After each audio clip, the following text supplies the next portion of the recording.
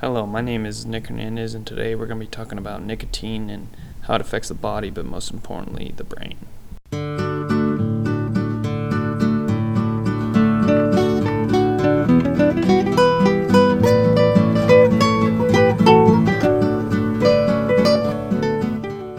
Nicotine is an oily, colorless to pale yellow liquid.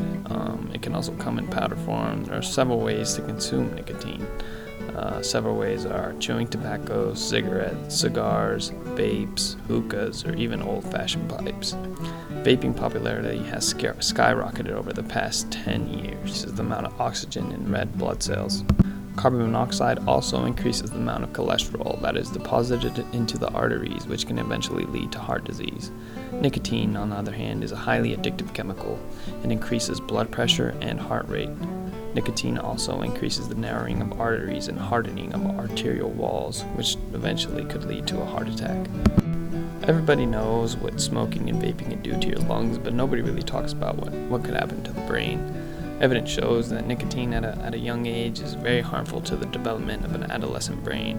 Exposure to nicotine at such a young age can even lead to permanent brain damage. According to Dr. Lori Russell Chapman, a professor at Bradley University, she said that nicotine mimics several neurotransmitters. We know that neurotransmitters send signals to the brain, but the one it mimics, and it's kind of scary, is acetylcholine. We know that acetylcholine deals with learning, which means that nicotine could definitely affect the brain when it comes to learning. And that's a sort of a scary thought because vaping popularity has skyrocketed in teenagers, which they go to school and are expected to sort of learn. And nicotine affecting learning can definitely affect someone's ability to learn and just do well in school. Not only does nicotine affect someone's ability to learn, it also activates dopamine signals. The more signals that get activated over time leads to an addiction because of that pleasure that comes with nicotine. Not only does nicotine activate dopamine signals, but it also mimics the dopamine signals, which make your brain sort of like associate nicotine with these feelings of pleasure.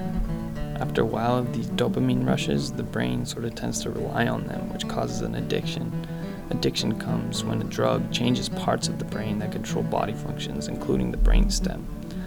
That's sort of a scary thought because if a drug can control someone's brainstem, that means that it can control more and more part of their lives.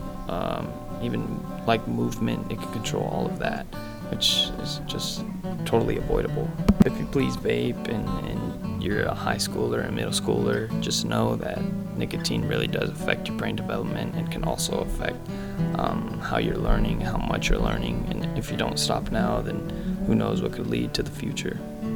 So please feel free to tell your friends about this podcast. If you don't want to tell them personally, just send them this podcast and hopefully they can learn something, or I'm sure there's plenty of other podcasts they can listen to, but yeah, helping them stop vaping is probably the best thing for them.